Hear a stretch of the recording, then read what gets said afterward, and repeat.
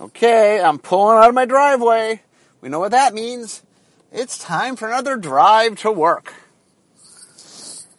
Okay, so today I thought I'd do something a little random. Well, I thought I'd talk about randomness. In fact, I thought it'd be funny to post, drive to work randomness and then just, quote random things for the entire drive. But that's not what I'm doing today. What I'm doing today is I wrote an article many years ago, or not, I don't know, some number of years ago, called Kind Acts of Randomness, in which I talked about the role of randomness in game design. And I thought today I would examine that topic. I mean, I'll be broaching a lot of the things I talked about in the article, but as always, I'll be adding new things in. Anyway, and my wife, when I told her I was going to do an article on randomness, she goes, "Oh, well, maybe you should drive to work a different way." And I said, "Okay, yeah, that sounds like a cool idea." So I am going to drive to work not my normal way, a different way. I don't know what that means. I don't know how long this will be. It will be random. So a little meta to go with my topic of the day. Okay, so randomness in game design. Why do we have randomness? So I guess I got to start by defining randomness. So what randomness means is something that is not in control, the player is not in control of, that some outside force determines some outcome. Now, as I stated in the article, and this is important, from a game standpoint, it doesn't mean that you can't have influence into it. I do think it's, just for example, Magic's big randomizer is the library you draw. And that doesn't mean that I don't think you can't have cards that affect the library. I think you should be able to mitigate randomness to some extent. And, as we'll get to, I think the ability to mitigate it makes people much happier with it. But I do believe that randomness means that you, the player, don't always know what's going to happen because of forces outside your control. So why is this important? So one of the podcasts I will get to eventually is going to talk about communication theory. I went to school, communication school, and there's some interesting stuff I learned there that I apply that I'll talk about. But one of the things it talks about is the human need for surprise. Well, why? Why do humans need surprise? And I don't know. There's a lot of interesting discussions about why physiologically humans need it. But humans, while they like stability, and it's important to them, it's very important to them, they also need to have some context of the unknown. Why is that? I don't know. I guess it has to do with... here's my guess, physiologically speaking, is that if humans never have a need for the unknown, it keeps them from ever venturing out. It's why humans have curiosity.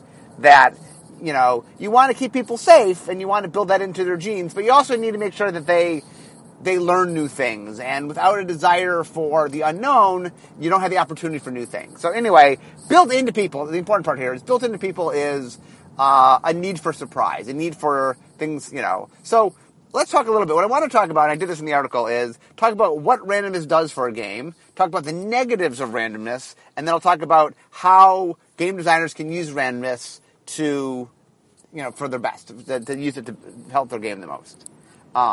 So, first off, what does randomness do for a game? Well, first and foremost, randomness creates surprise, as I was saying. I mean, humans need surprise, it creates surprise. Why is that important? Because there is novelty in not knowing things.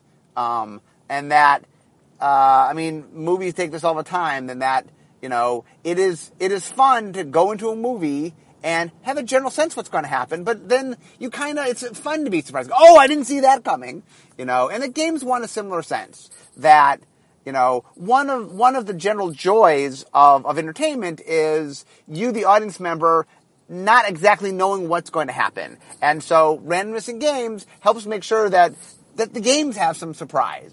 And I would argue that with surprise comes fun, that there is a decent amount of fun of being surprised. Now, I'll talk about it in a bit. There's good surprise and bad surprise, but there is a fun moment. Like, one of the things, for example, is when we made Miracles in Avacyn Restored. There was a lot of concern about, hey, here's something that's completely out of people's control, but what we notice is when we watch people play, that it's created this kind of like this lean-in moment when people would draw their card. It's pretty cool, that's like, what's going to happen, and that creating that moment is definitely something that is very exciting in any game. That whenever you have players leaning in, that's a physiological sign of what's going to happen, or people do something that there's just a little bit of nervousness because they're not quite sure what's going to happen. That leads to fun gameplay.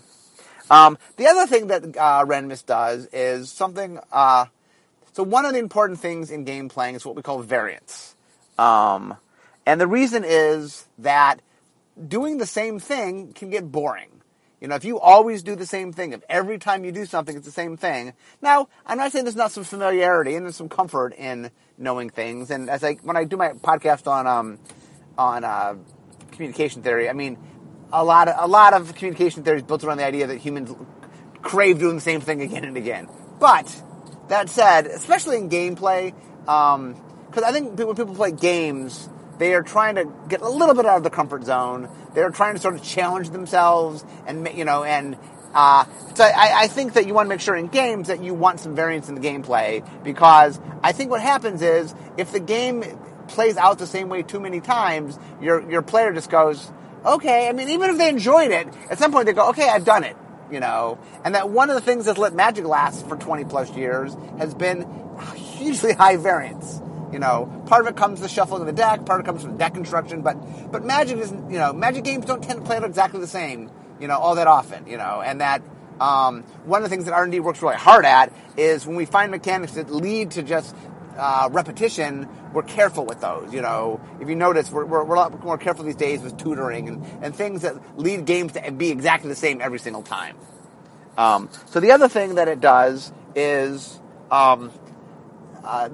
one of the things that I think that randomness gets pinged for is this idea that it decreases skill. And I believe that is not always the case. I, in fact, believe, at some level, the opposite, that the ability to react to randomness is very, very skill testing. And that, for example, would Magic be a more skill testing game if you didn't shuffle your library? And my answer is I don't really think it would be. I mean, there would be some skill in deck construction, I guess.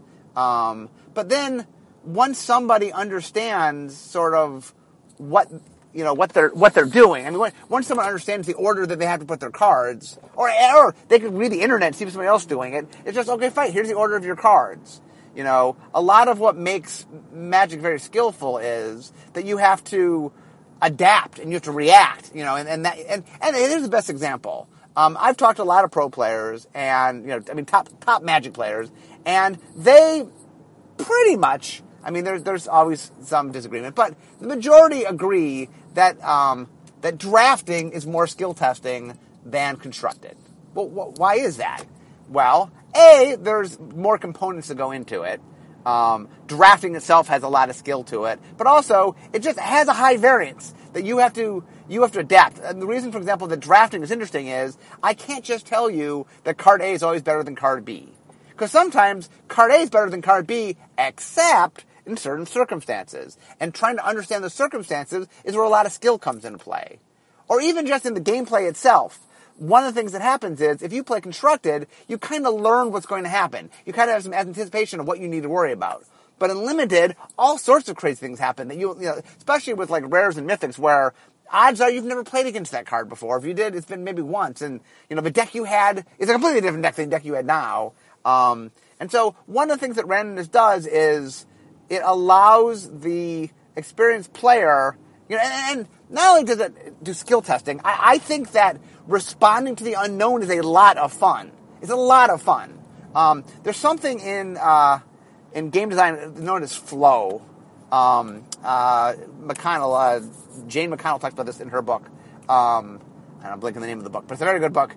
And she talks about what flow is when you're playing a game that you, the player, feel that you're being pushed at your limit, and that you feel like you're testing just a bit of where you are.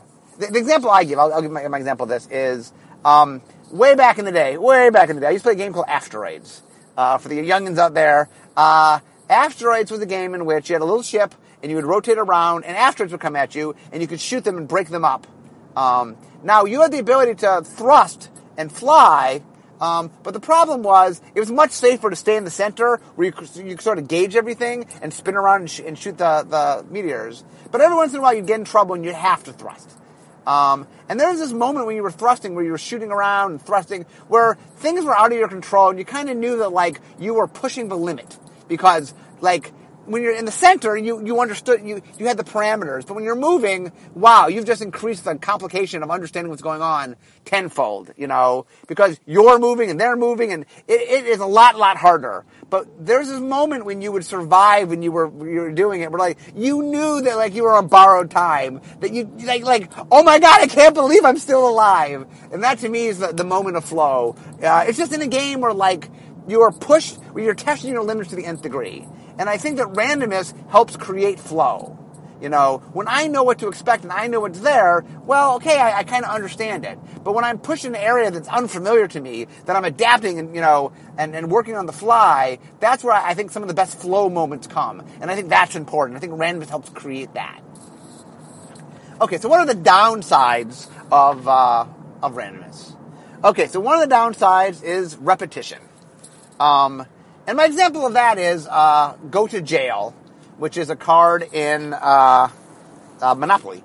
Now, Go to Jail, there's exciting moments of Go to Jail, and so Go to Jail, you have to roll doubles to get out. That's how jail works. Now, on the plus side, sometimes there's exciting moments to seeing if you get out of jail, and that can be very exciting. But also, there's the moments where, like, I can't do it, we're just, it creates repetition because it doesn't allow you to do anything, and that repetition, you have to be careful because sometimes randomness can lead toward repetition. I mean, sometimes it breaks repetition, but sometimes it can cause repetition.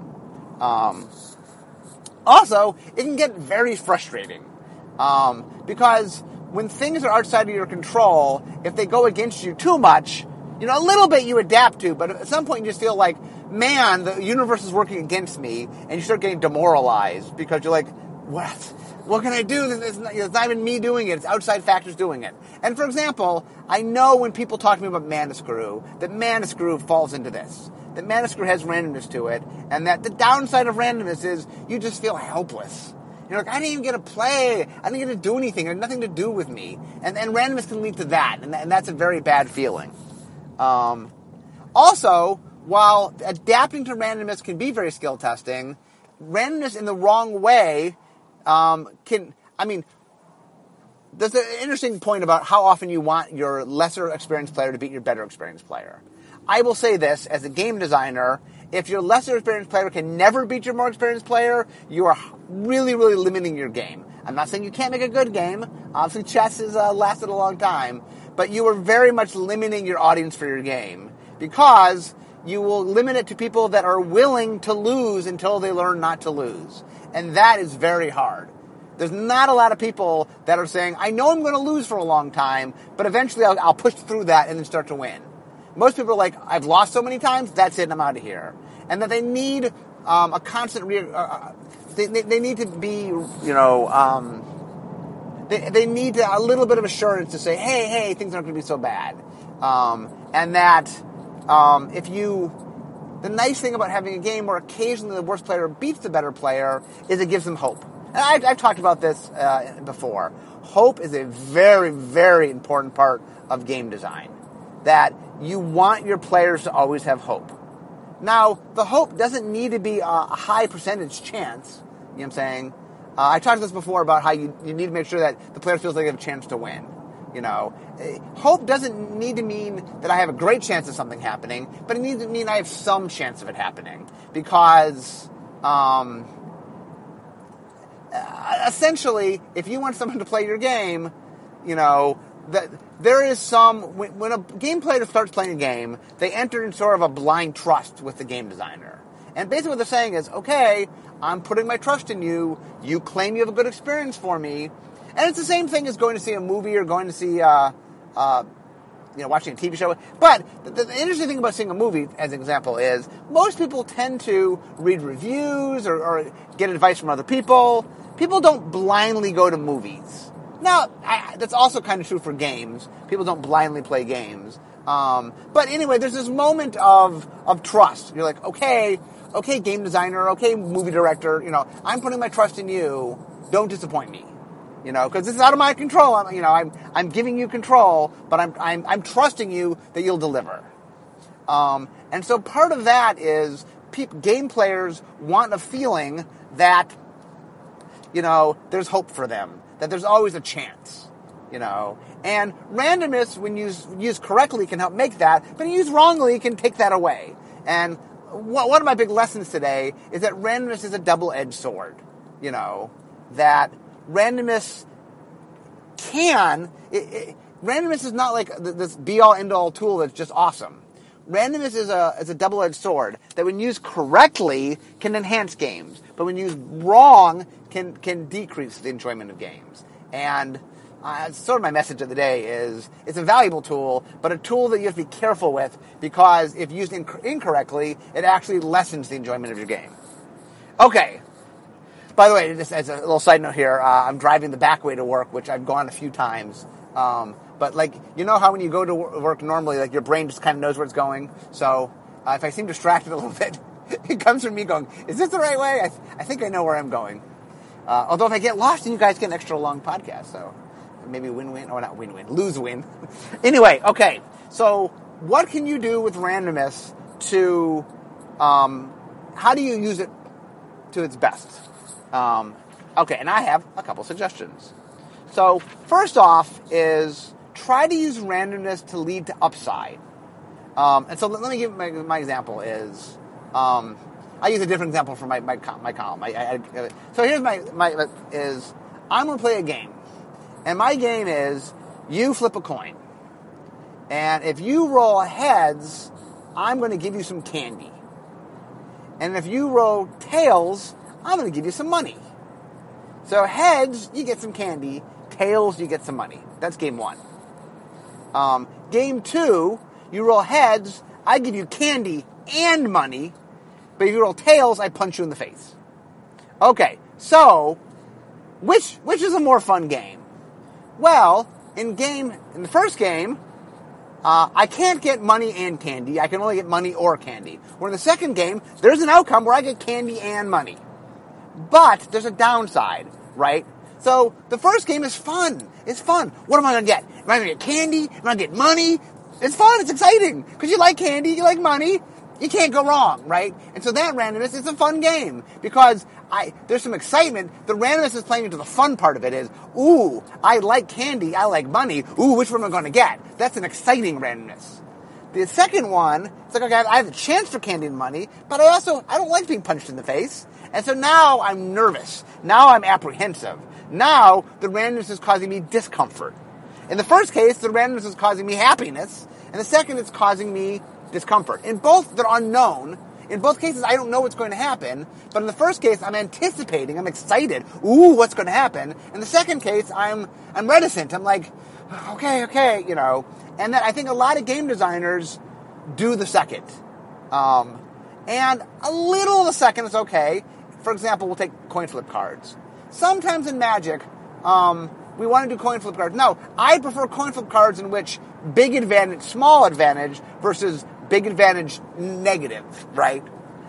Because even a small advantage is in a big, you're losing. Like, if I get, let's say I'm going to flip a coin in Magic, and I either get, 20 life or 2 life. Well, 2 life is losing. I could have got 20 life, I got 2 life, But that's better than 20 life, lose 10 life, right? Because if your one side is too negative, human beings will focus on the thing that is the most extreme outcome. Okay? So, for example, I tell you you're going to win money or candy or you're going to get punched in the face. I'm focusing on being punched in the face. That's what I'm thinking about. Oh, I don't want to be punched in the face. I'm not thinking about the candy and the money. Now, it is possible that you could create an upside so good the person goes, oh, I hate being punched in the face, but oh my God, I really want that upside, But in gaming in general, I mean, in life maybe you can make that work, but in gaming, you kind of want the upside and the downside to be something that they can, the downside is something that's not so apprehensive that it draws their focus. Okay, number 2, you want to give players a chance to respond. Okay, so what that means is that when one of the truisms of randomness is the earlier you get the randomness into the game, the better. So why is that? And in fact, one of the things I often say is, you want randomness in your game, but one of the best ways to get randomness in your game is to start with a random component. You'll notice there's games that start with a random board, or where you start on the board is random, or like Magic has, you shuffle your library. The reason that is good is, I was talking before about the skill testing thing. People want to be able to, if you have a chance to respond to randomness, it's skill testing. Okay, what happened this game? Okay, and now I have time to deal with it. Okay, well that's fun. That is a skill testing thing, and that's like, okay, I want to figure out how to deal with this. And that is a fun part of randomness. I get to adapt to it. But if randomness is at the end of the game, look, the worst thing in the world is, okay, I'm going to win or lose. If I flip heads, I win, and tails, I lose. We try to avoid that magic where we can. That it's not fun where it's like, and the whole game came down to a coin flip. Now, the funny thing real quickly is sometimes people think of the top of the library as a coin flip. But what they miss is that every turn you buy yourself another turn, you buy another draw. Like, I love the things where someone draws out the game and they draw they draw the direct damage spell to win the game, and the person's like, oh, you're so lucky. And like, no, I drew out the game for 7 turns, so I could keep drawing cards. Yeah, eventually I drew the card to beat you, but it wasn't like, oh, I'm so lucky. I spent lots of time and energy getting to the point where I got to draw all those cards, getting to the card I needed to beat you. And that, in general, what you want to do is, the earlier you put the randomness and let people adapt to it, the more fun. The later you put it, the more that the game hinges on the randomness, the more it feels out of your control, and you get frustrated, right? Because you spend a lot of time and energy playing this game. You spend a lot of, you use a lot of skill. So in the end, even if, by the way, everything you do is skill testing, but the last little bit was a random thing that the game decided on, it just makes you leave the game with a bad feeling. Like, one of the things they always stress is, just for game designers is, the whole game is important, but the end of your game, when you leave the game, that's the strongest experience that a player will have. That's what they'll stick with them. And that's why one of my truisms, I talked about this before, is you want your game to end before your player wants it to end. Why? Because when the game ends, the player goes, oh, it's over already? Oh, or I want to play again, or when, that was exciting.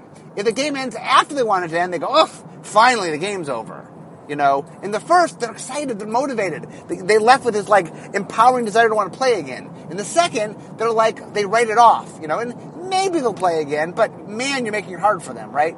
You want them leaving your game wanting more. And so I say this all the time when I talk to game designers is, end the game before the player wants it to end. Leave them wanting more. That's very important. Okay, so, so you want to get your randomness early in the game. Next, allow manipulation of the randomness. So what I mean by that is, and Magic does this. For example, card drawing is the most random part of the game. But we give you a lot of tools to affect the randomness. The same with mana. Mana is the other big, the mana system. But we give you tools to impact it. In fact, one of the things we try to do is we say, hey, experienced players, mana can have some randomness to it, but here's a bunch of tools. And so the better player has more ability to manipulate mana, so, yeah, sometimes it goes against them, but the majority of the time, they lessen when that happens. And that players in general feel better when they feel like they had a chance. Even if, and this is important, they never actually use that chance. So the fact that the game has means to affect your drawing, even if someone never plays cards to affect their drawing, they feel like, oh, the game feels fair because there's an opportunity to do it. And I think that is very important. That the player playing the game feels from the designer a sense of fairness. And that what you want to do is you want the random done in such a way that the player goes, okay, I could have opted in to impact that. Oh, I see it's random. Oh, but the game designer gave me tools to make it less random if I desire. And now it's up to them. They can use those tools or not use those tools. But You, the game designer, gave them the tools, and that is pretty important, that you gave them the tools. That a lot of goodwill, I talked about before, like a lot of the trust of the game player, the game designer is, were they fair to me? Was the game, the game designer has a huge amount of power, and the game player is like, okay, I want this person to be fair to me. And if the game ends and they feel you weren't fair, then they're mad at you. They're like, bleep you, They're like, what are you doing, game designer? You weren't playing fair with me. And the only response they have is, okay, they don't play your game again. And what you want is the game player to feel like the game designer, challenged them. And it's not that the game player doesn't want to be challenged or have to work for things or never wants to be frustrated, but they want to feel like it's done in an honest attempt where that the game designer was working with them and not against them. And that's a huge... Once again, let me stress this. The game designer is supposed to be the ally to the game player, not the combatant of the game player. You, the game designer, are not supposed to fight the game player. You're not trying to keep them from winning.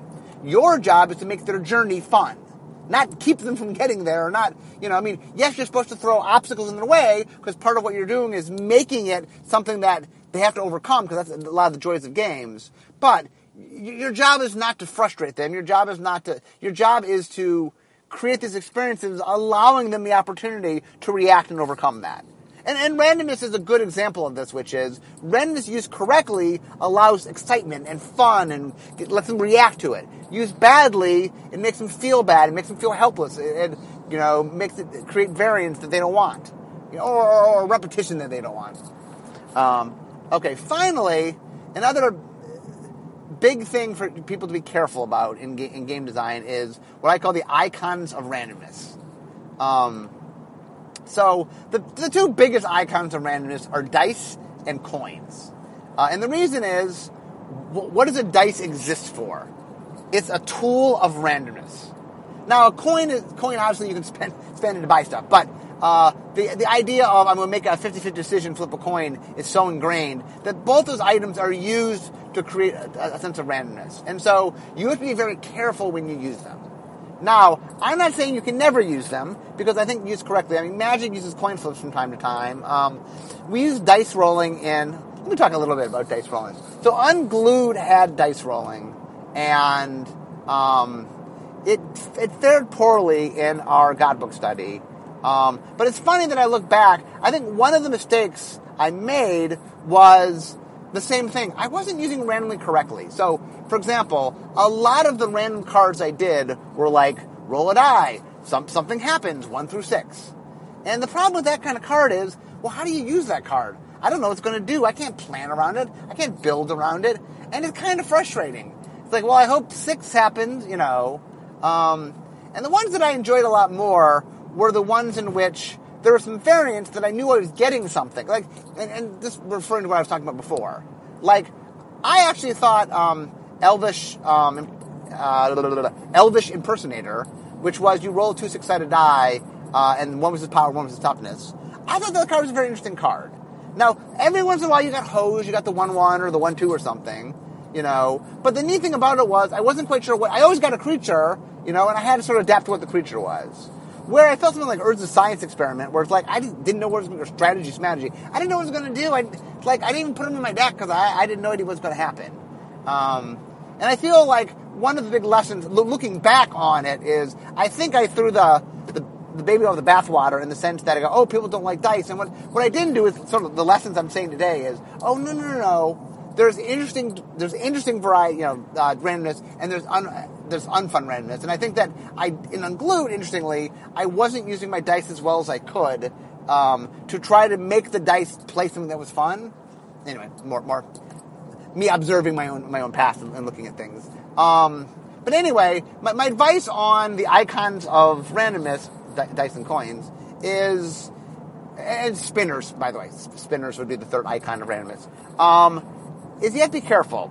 If your game is associated with that, you're fine. For example, Magic is a trading card game. It has cards. It's going to have a deck. That's a given. It's funny because, you throw dice or coins and people go, what?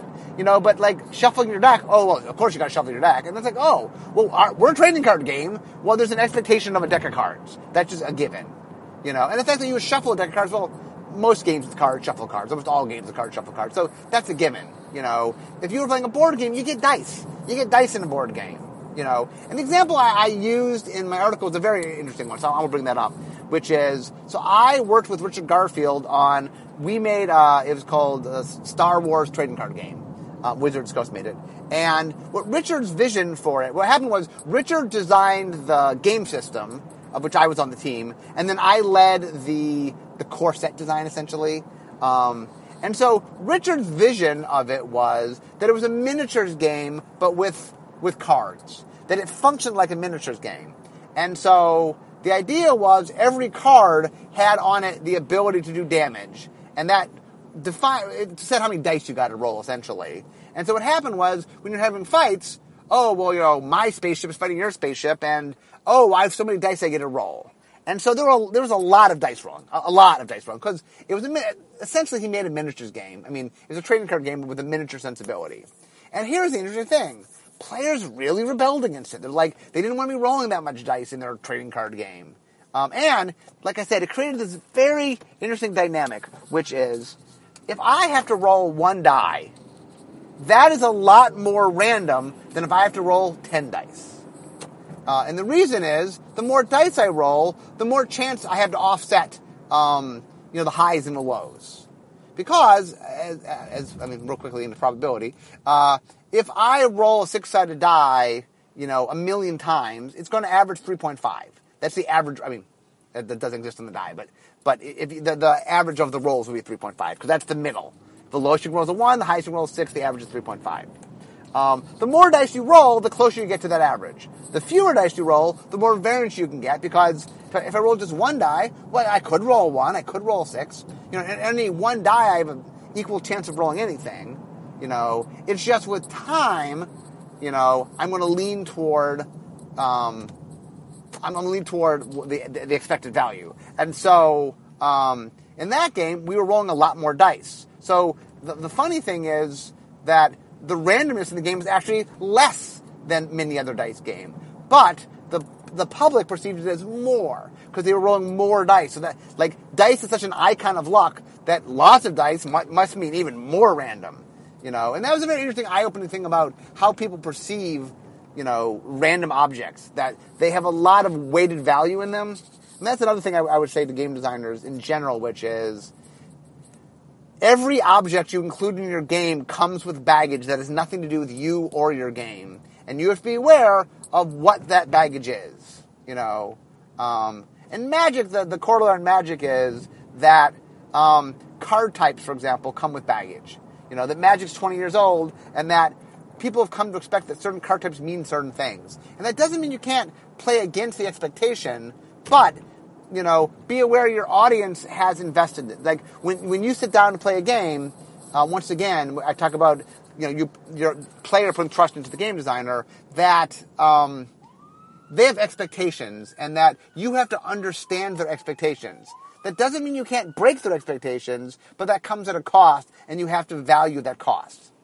It's okay to shock the player some amount of the time, or make them, like one of the things I learned in Magic, this is a very interesting thing, which is, every year we can do something different. Every year we can do something that Magic hasn't done before. But after we choose that thing that's different, everything else needs to be the same. And my example here is, I'll talk to my sitcom background. So in a sitcom, you have three things. You have a cast of characters, you have a location, and you have a place, and you have a style of show, a kind of story that you tell. And so every week, people come, it's the same characters in the same location, doing the same kind of story. Now, you can stretch yourself. On any one week, you could change one of those three things. You could change up who the people are. You could change up where they are. You could change up the kind of story you tell. But if you're going to change one of them, you got to keep the other two the same. And this is true in games as in storytelling, which is, people crave comfort as much as surprise. You can't just surprise them. You must have comfort.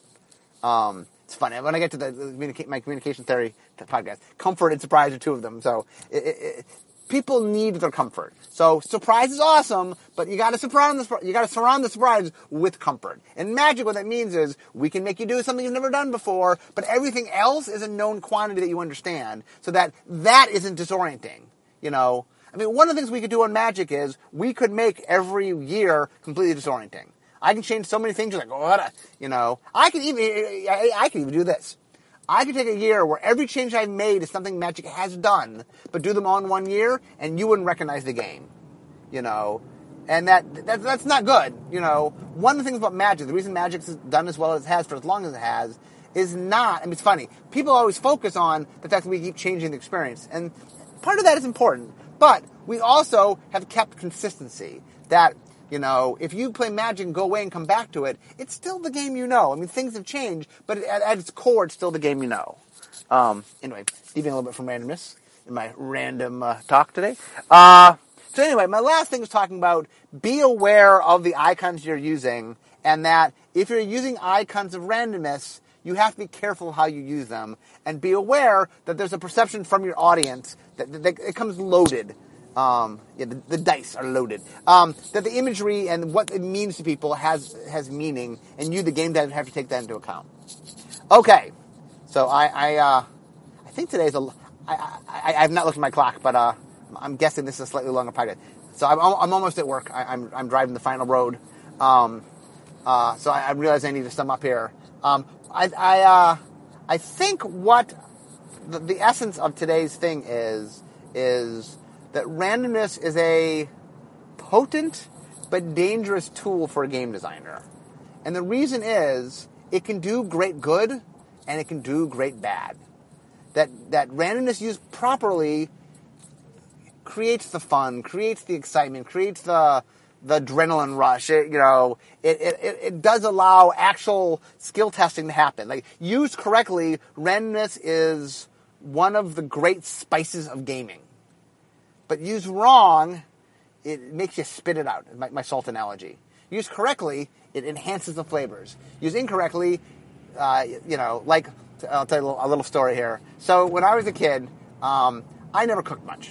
And so one day, we were doing some fundraiser or something, and I was really invested. I wanted to contribute to the fundraiser. So I decided I was going to make brownies. So I took my mom's recipe, which was all handwritten in pencil, and I was making it. So I had the batter all ready. I was about to put it in the oven. My sister walks by. My sister's name is Lisa, younger than me. And my sister said, puts her finger in the batter. She asked me if she could taste the batter. I said, yeah. Put it in, she spit it out. And she's like, how much salt did you put in that thing? And I said, 1/4 of a cup. She's like, what? I go, no, look at the recipe. It's 1/4 of a cup. She goes, no, that's, it was a tea. My mom had curved the tea. She goes, that's teaspoon, that's not cup. I go, no, it says cup. She goes, you don't put 1/4 a cup of salt in anything.